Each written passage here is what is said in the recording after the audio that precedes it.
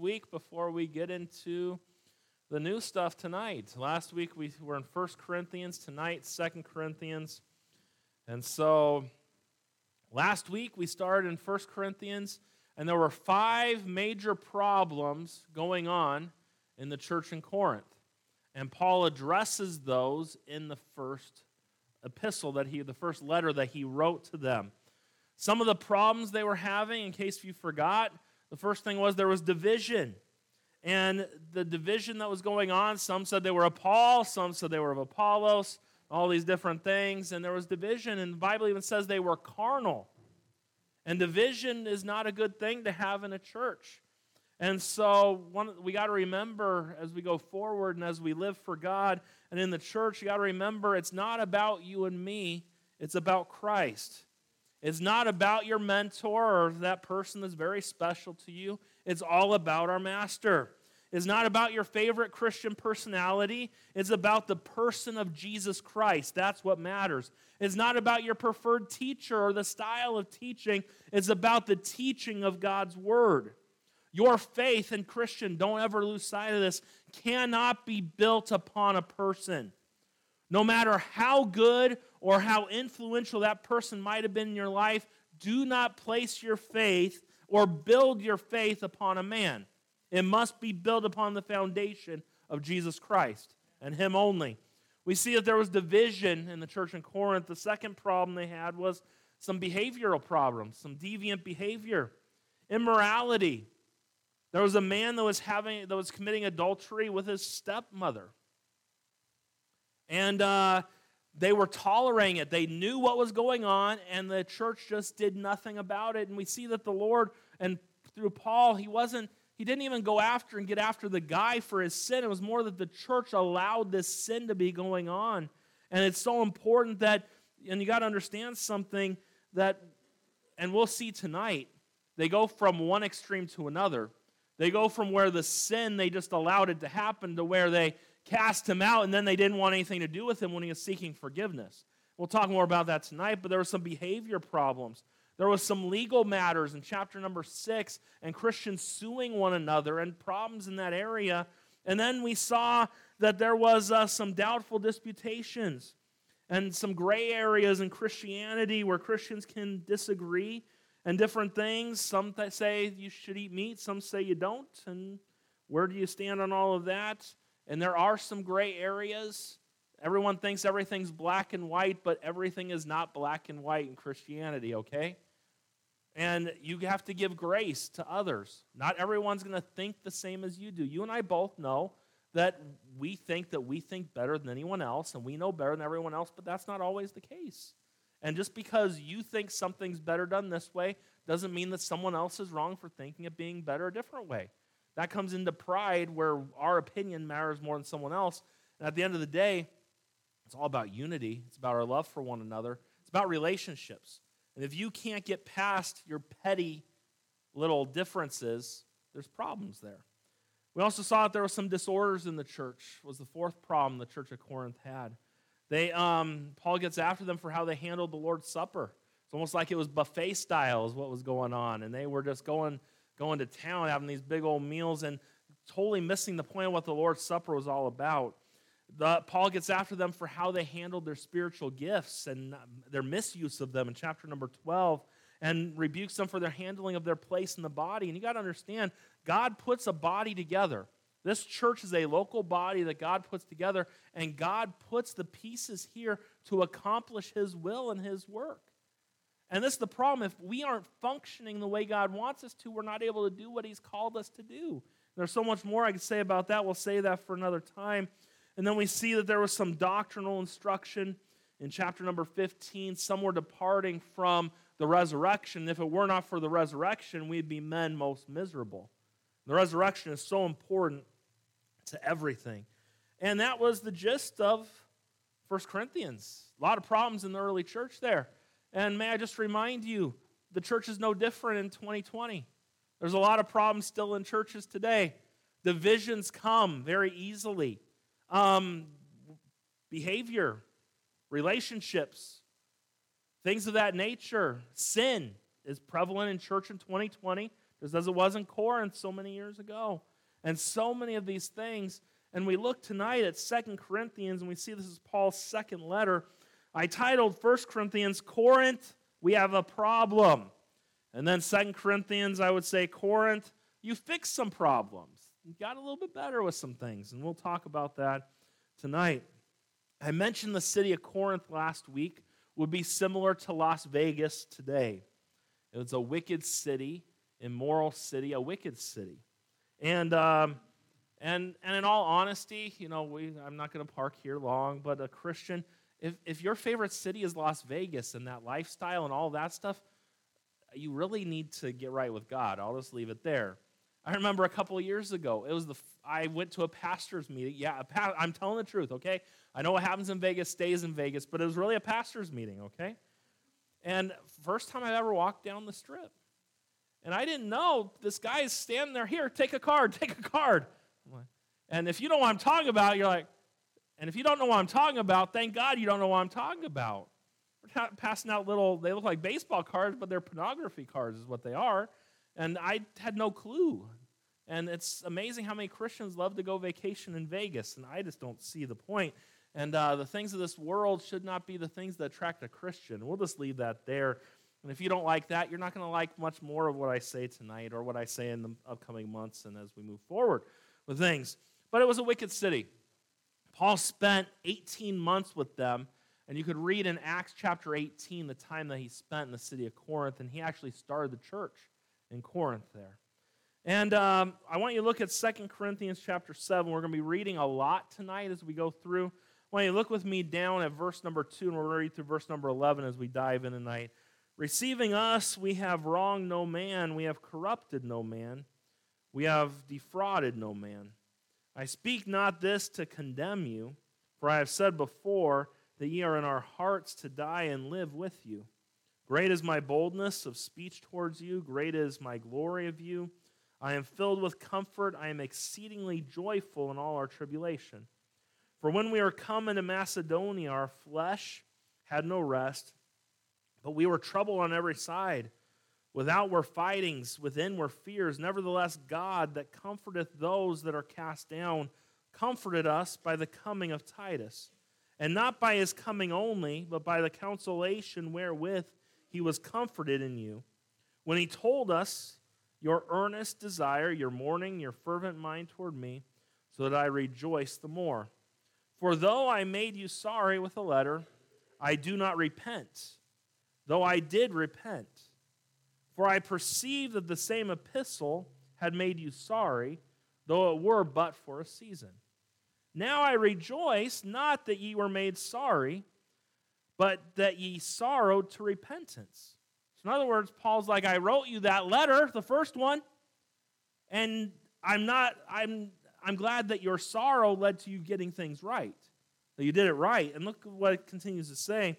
For ye were made sorry after a godly manner, that ye might receive damage by us and nothing.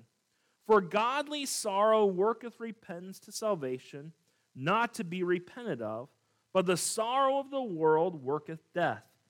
For behold, this selfsame thing that ye sorrowed after a godly sort, what carefulness it wrought in you, yea, what clearing of yourselves, yea, what indignation, yea, what fear, yea, what vehement desire, yea, what zeal, yea, what revenge, in all things ye have approved yourselves to be clear in this matter. And Paul's like, you did a good job in clearing things up. I brought you something and you dealt with it. And that's how it should be in the Christian life. Hey, there are going to be times that God brings things to you that you need to get fixed in your life. And I love how the church in Corinth, they were sorrowful, like, wow, look at what we did. And they got it right. And that's important for us today. And we'll talk more about that maybe later on tonight. But when we think about Paul and the church in Corinth, there's several things. He visited with them. He came back. He planted churches. He wrote them letters. And he was very involved. He corrected them. He has to send Titus to them. We'll talk about that in just a minute. And he had to send Titus. And then Titus came back to Paul and gave him an encouraging report. You know, for Paul, it would have been nice to have social media back in the day. He wouldn't have had to send Titus. He could just send an email, or he could have just gotten on Facebook to see how the church at Corinth was doing and all of that, but he had to send Titus to do all of those things. And when we look at this book, 2 Corinthians, out of all of Paul's letters that he wrote, his epistles, and how many of them are there? How many of Paul's epistles? 13, yes, and so that's good. And I mentioned last week that if you knew that, I had a prize. I've got chocolate up here. So after the service, if you need some chocolate tonight, you talk to me and I'll give you some chocolate. And anybody need chocolate to keep you awake tonight? Anyone falling asleep? Yeah, a couple hands up. You just need to pay attention back there and run the screen back there. That'll keep you awake, Joe. And so, no coffee today? Joe was drinking coffee on Sunday. I'd never seen him drink coffee before. And so, it lasted one day, or have you? Anyways, so you just need more of that red drink that you used to drink, that stuff. And so, but out of all of Paul's letters, 2 Corinthians is the most spontaneous and the least systematic letter. He wrote it from Philippi, and he was around 50 years old when he wrote this, at the end of his third missionary journey. Something I want you to see before we dive in and I give you some thoughts about the book. I want you to go to chapter number 5 with me for a minute. The clearest declaration of the substitutionary death of Christ is given here in 2 Corinthians. Look at chapter number 5 and look at verse number 14. For the love of Christ constraineth us, because we thus judge, that if one died for all, then we're all dead. And that he died for all, that they which live should not henceforth live unto themselves, but unto him which died for them and rose again. Wherefore henceforth know we no man after the flesh. Yea, though we have known Christ after the flesh, yet now henceforth know we him no more. Therefore, if any man be in Christ, he is a new creature. Old things are passed away. Behold, all things are become new. And all things are of God, who hath reconciled us to him by Jesus Christ, and hath given to us the ministry of reconciliation. To wit, that God was in Christ, reconciling the world unto himself, not imputing their trespasses unto them, and hath committed unto us the word of reconciliation. Now then, we are ambassadors for Christ, as though God did beseech you by us. We pray you in Christ's stead, be reconciled to God. For he hath made him to be sin for us, who knew no sin, that we might be made the righteousness of God in him. You think about it this way. At the cross, God treated Jesus the way we deserve to be treated, so that he could treat us the way Jesus deserved to be treated. Think about that. That's what the gospel message is all about. And so the outline for the book of 2 Corinthians is very simple. 3 quick points, and then we'll go on to some other thoughts. Number 1, we see Paul's ministry. Chapter 1 through chapter 7, it just talks about Paul's ministry. And we'll talk more about that maybe here in just a minute. But the outline for the book is Paul's ministry. Number 2 would be giving. Chapter 8 and chapter 9. Chapter 8 and chapter 9. And then the book closes with Paul's defense from chapter 10 through chapter 13. Now, what had happened is there were false teachers who had infiltrated the church there in Corinth. And that what they did is they spread opposition against Paul, and because they said that he was unqualified to be an apostle of Jesus Christ. So they were casting doubt on the apostleship of Paul, and so Paul has to go through, and Paul has to, what happens is, as those false teachers came in, those people, Paul, remember he wrote them the letter telling them the things they needed to fix and encouraging them? Well, it made it so that people, their confidence in Paul was kind of eroded because of what people were saying about Paul. So Paul had to send Titus as a representative, and then he pinned his defense on why he should be accepted as an apostle. And that's the end of the book. Chapter 10 through 13 go into that defense and talk about how an apostle is someone who was called by Jesus Christ. And Paul goes into those facts and lets them know these things.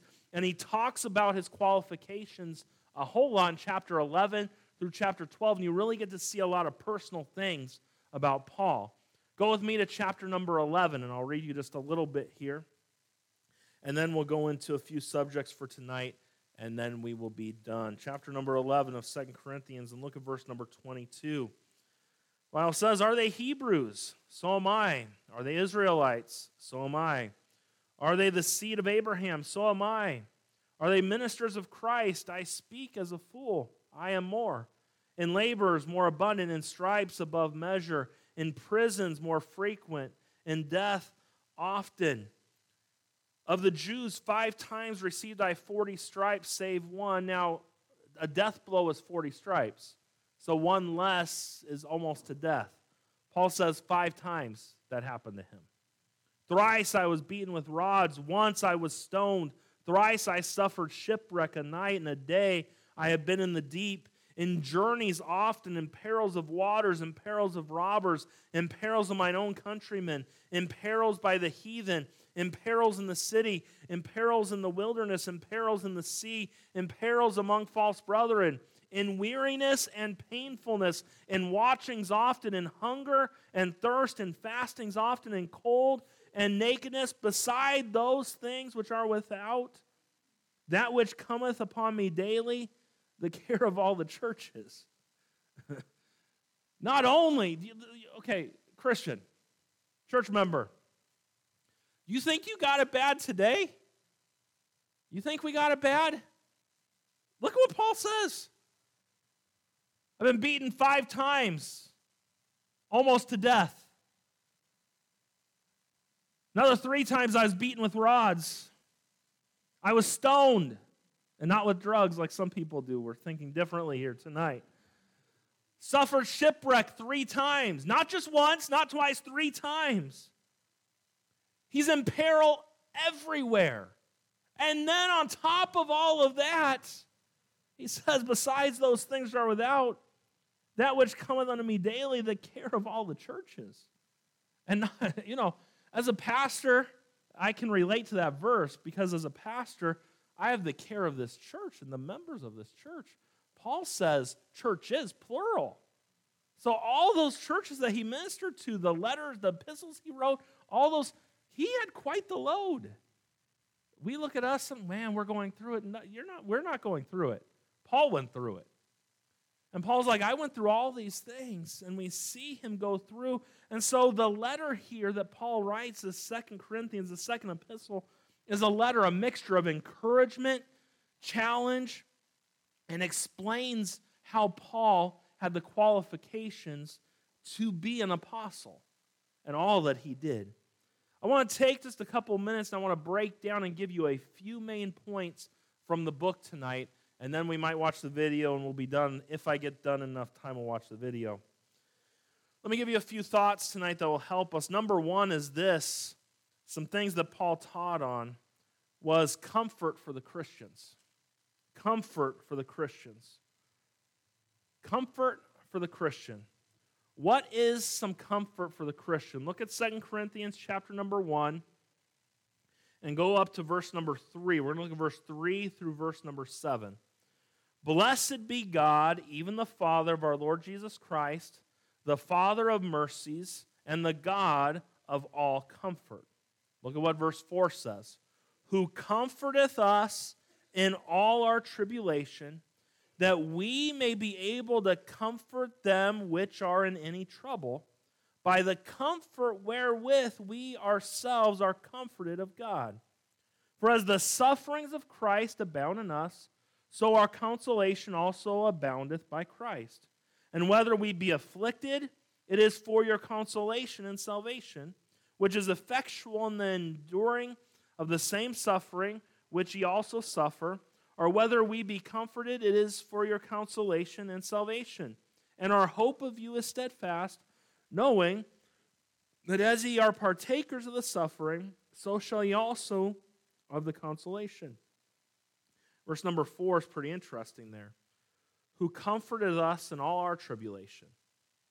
As we go through trials in life, he comforts us. But read what else it says. "That we may be able to comfort them which are in any trouble, by the comfort wherewith we ourselves are comforted of God." you realize all of the hardships we face in life have a greater purpose. You might look and you might not understand. Why did this have to be in my life? We could go around the room and I can make several comments. Why does Russ for 35 years have to have the back issues that he's had? Why did Jay, as a youth pastor, have to experience and all that? Why did all that have to happen? But God has a purpose behind everything that takes place in our lives. And we don't always get it, we don't understand it, but the comfort that God gives us, we are able to help those going through it. I have not lost my parents in this life yet. Someday it's going to happen. If you lose a parent and I come up to you and say, I know how you feel, you look at me and you're like, you don't know how I feel because you haven't lost a parent. But you injure your back or you have an injury and you have a guy like Russ say, I've been 35 years going through this. I know how you feel. This is how God helped me. He can help and comfort someone that I never could. Or Joyce could help someone. This is how I've lived for 35 years with having my husband going through all of this. How do you as a spouse make it through those things? You see how that will work? It's like Jay can reach out to someone who's going through depression and things and help them in ways. In his sermons, he can help people in ways that some people never can. But he wouldn't have been able to if those circumstances didn't come in his life. And that's not always easy for us to understand. But all of our hardships of life have a greater purpose than what you realize tonight. We go to chapter number 4 of 2 Corinthians. And look down at verse number 8.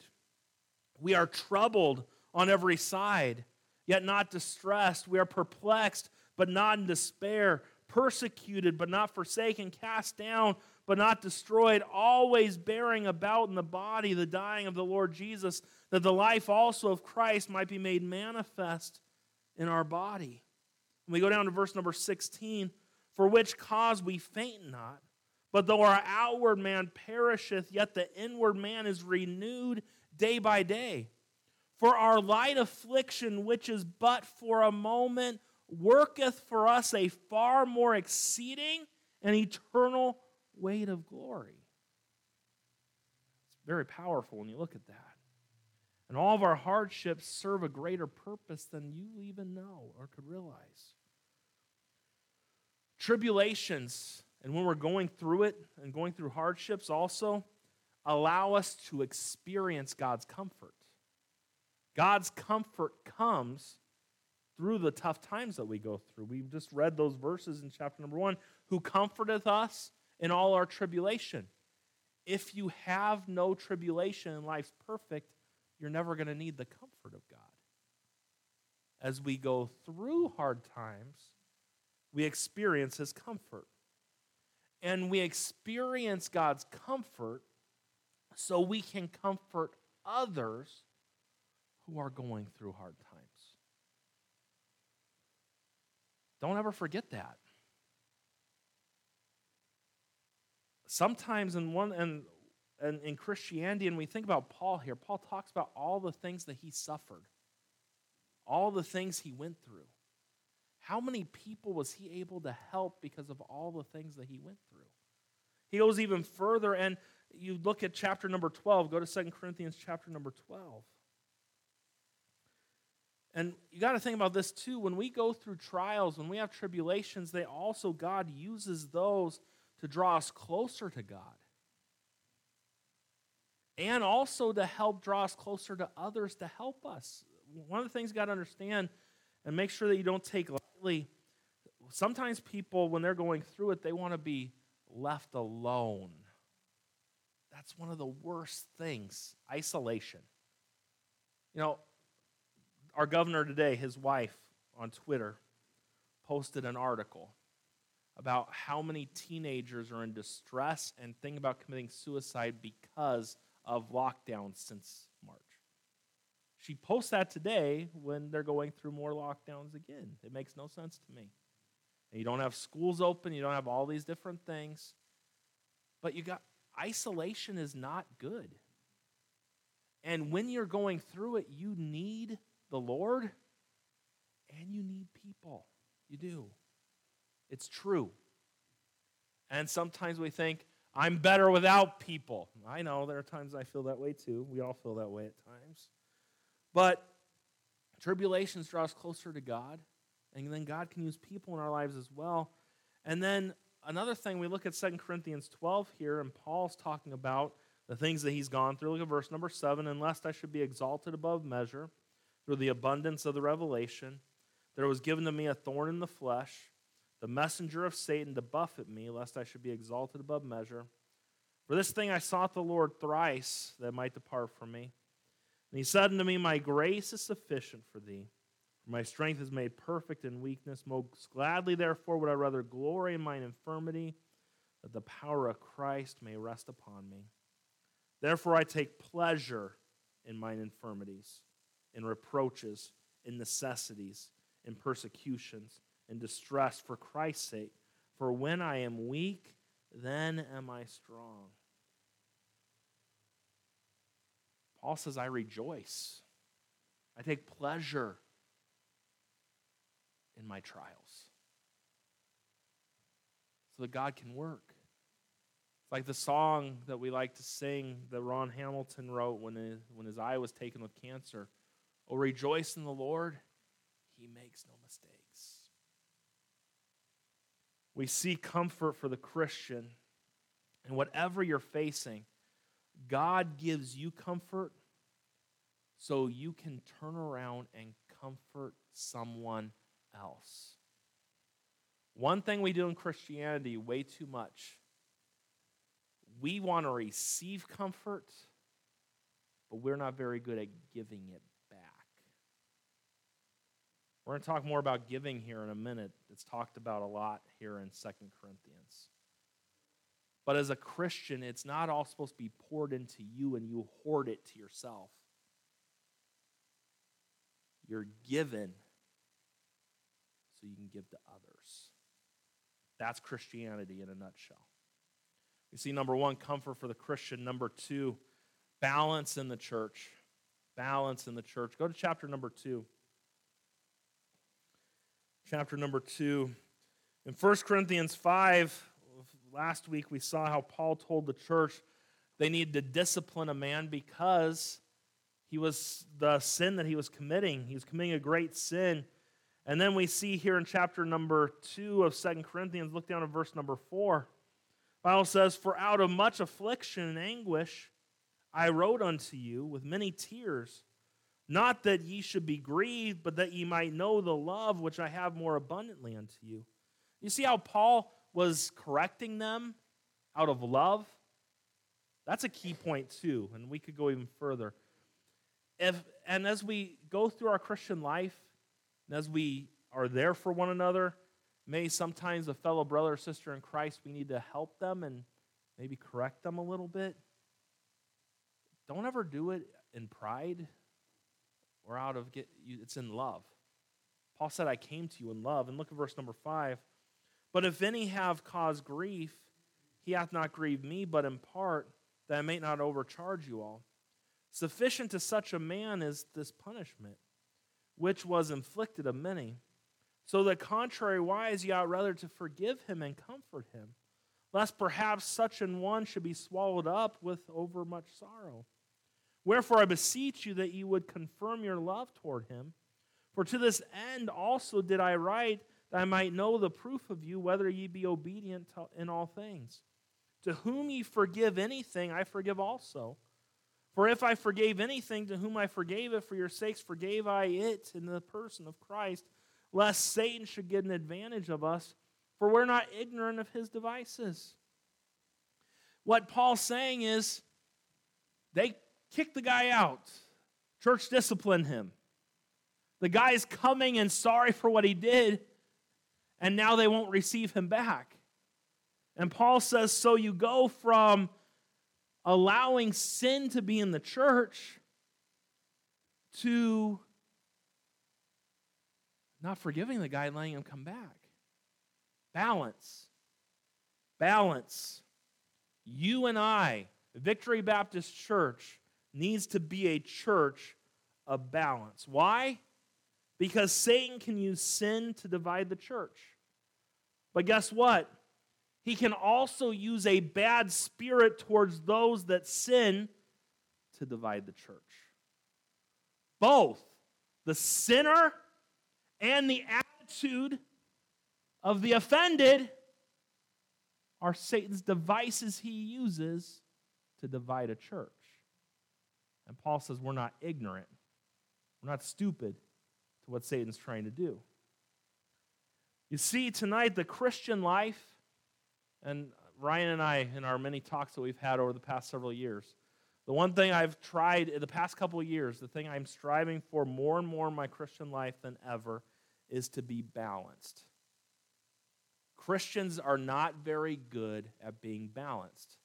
Christians are either hard-nosed and rigid, or they're too loving. You're either law or you're grace, and there's no middle ground. You're either to the letter of the law or you're all about grace, and the law just doesn't matter. But what was Jesus? He was grace and truth. Both. Jesus was that balance, and the Christian life is a balancing act, constantly correcting and adjusting in our walk with God. We can get complacent, get overbearing. We can become too tolerant of sin, and we can also become too judgmental, all within days of one another. We got to find balance, constantly adjusting and moving. You got to think about this, and I put that in your notes there. Unrighteousness is dangerous to a church. So is unforgiveness. There's a balancing act with it all.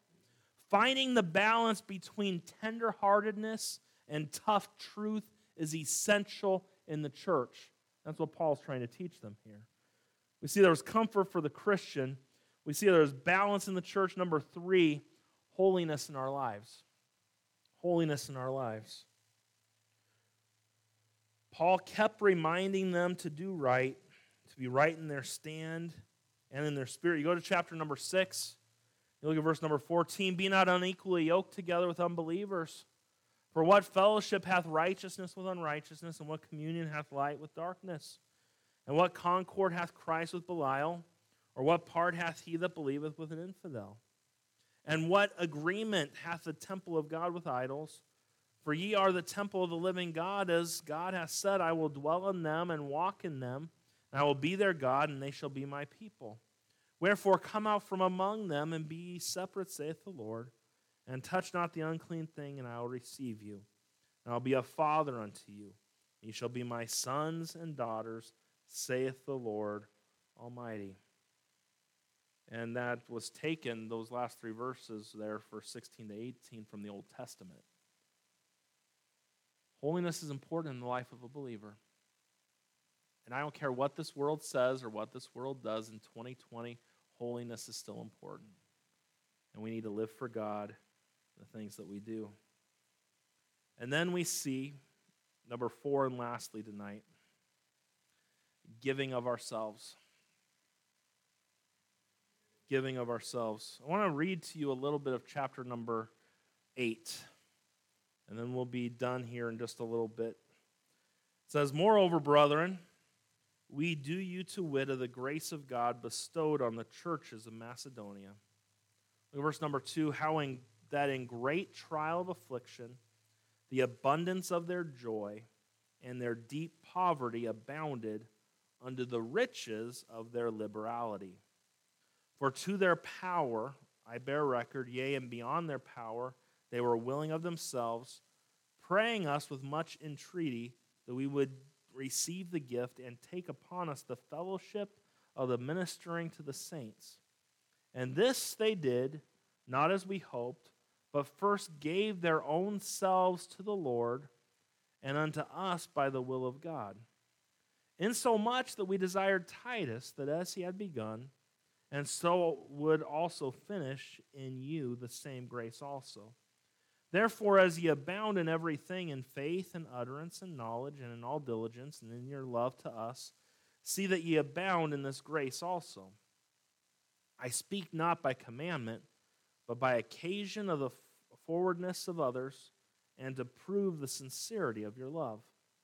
For ye know the grace of our Lord Jesus Christ, that though he was rich, yet for your sakes he became poor, that ye through his poverty might be rich. And herein I give my advice. For this is expedient for you, who have begun before, not only to do, but also to be forward a year ago. Now therefore perform the doing of it, that as there was a readiness to will, so there may be a performance also out of that which ye have. For if there be first a willing mind, it is accepted according to that a man hath, and not according to that he hath not.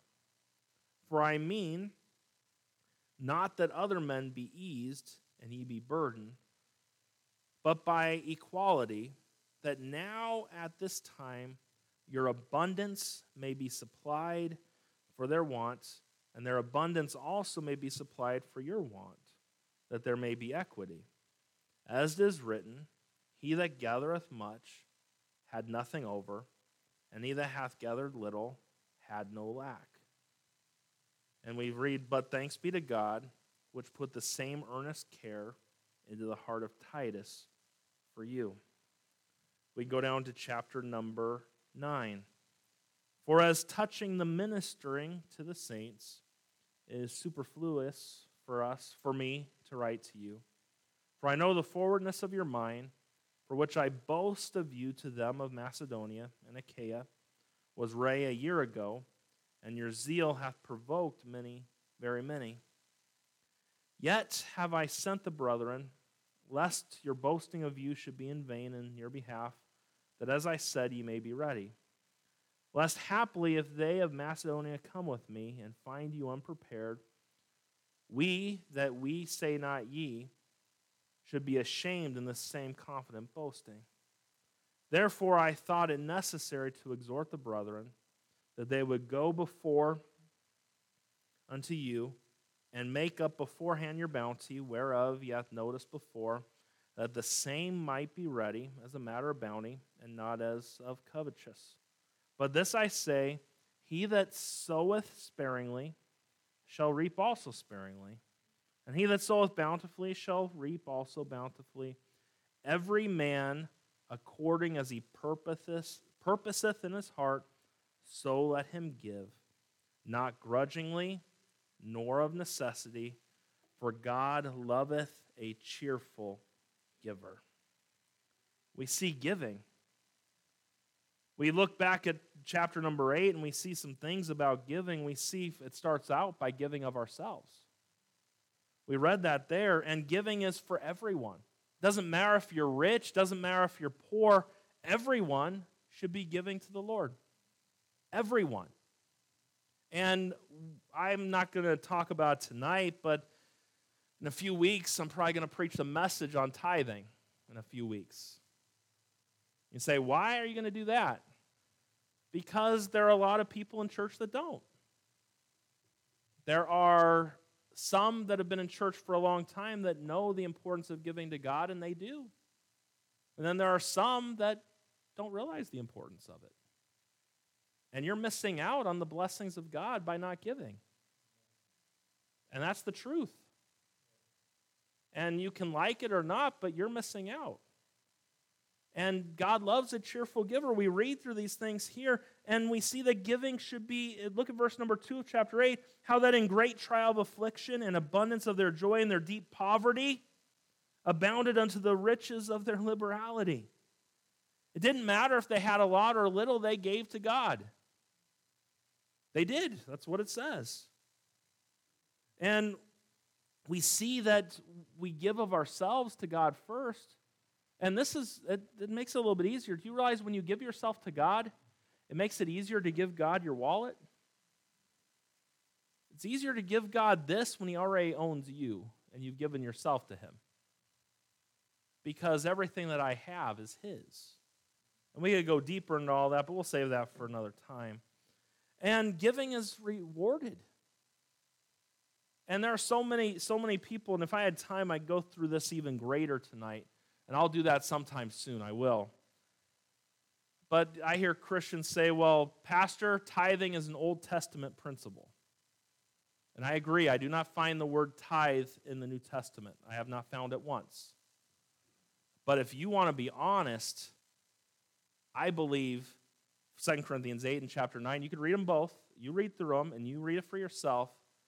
I believe that if you don't believe that tithing is something for a New Testament Christian to do, there is what is called grace giving, which goes above and beyond even what a tithe would be.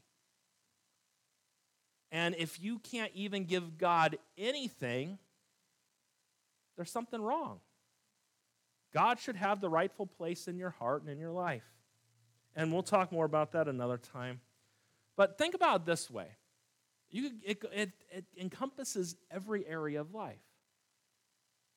There are givers and there are takers. What are you?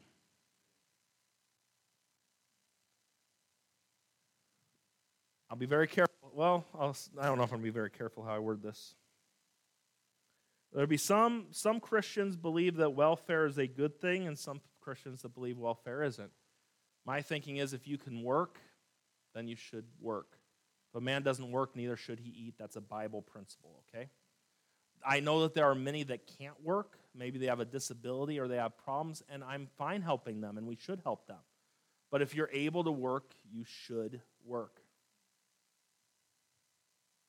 But we would look around, and some people would have a problem if someone was living off of our government when they were fine to do everything themselves.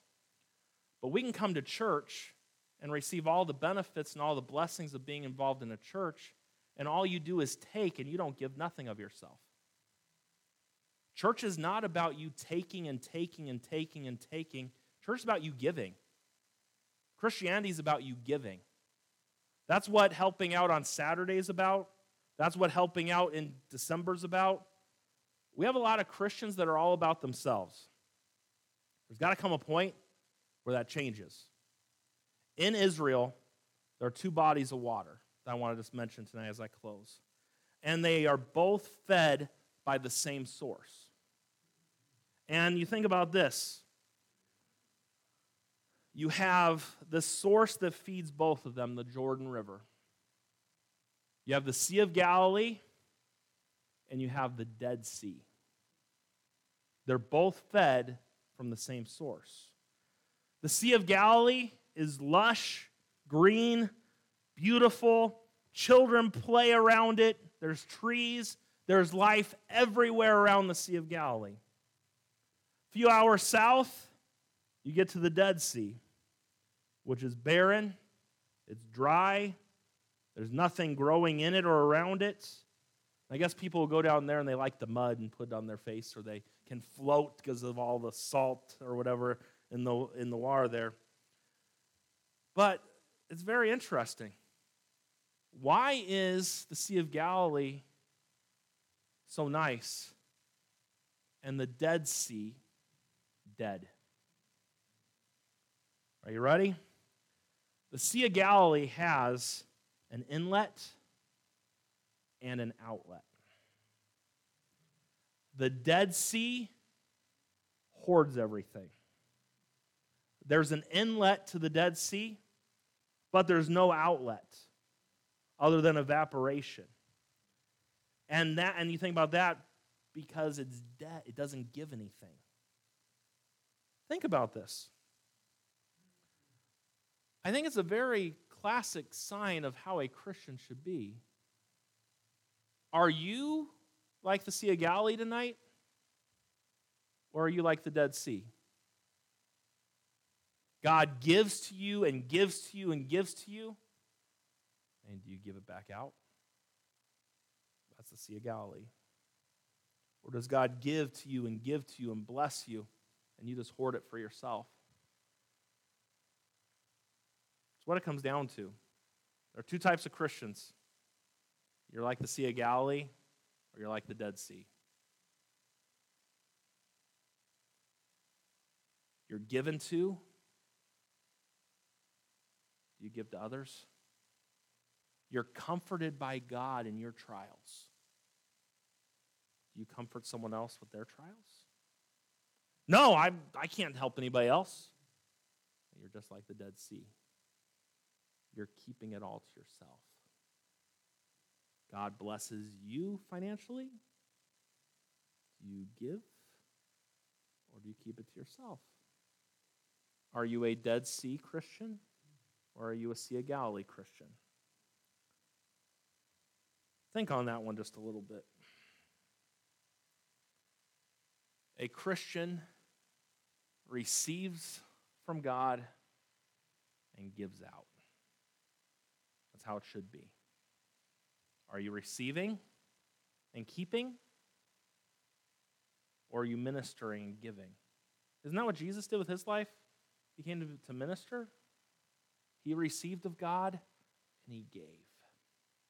And I'm not just talking about money. It could be your time. There's so many different areas. But the problem we have in Christianity today is we're so wrapped up in ourselves. And something that's happened too just recently. Oh, I went over time, didn't I? You're okay. Just hang on for a minute. You'd just be stuck at home anyways right now, so you can last a few more minutes here. COVID has done some good things on getting people to realize the importance of maybe spending more time with family and things. But COVID's also done something to where we become very selfish and self-centered and not reaching out to others. Don't let your life be all about you. There's balance, though. You do need to take care of your family and have time with them. Don't lose that. But the balance is you also got to give to others, too. There's a balance. It's a balancing act. And we just look and we study the scriptures, just what type of Christian do we want to be? If we want to get even more technical, the Sea of Galilee is up more towards Jerusalem in that area. The Dead Sea is where Sodom and Gomorrah was. This world is all about getting, and keeping to self, whereas a Christian is all about God giving us and us giving to others. There's a great correlation there. Maybe I'll talk more about that some other time.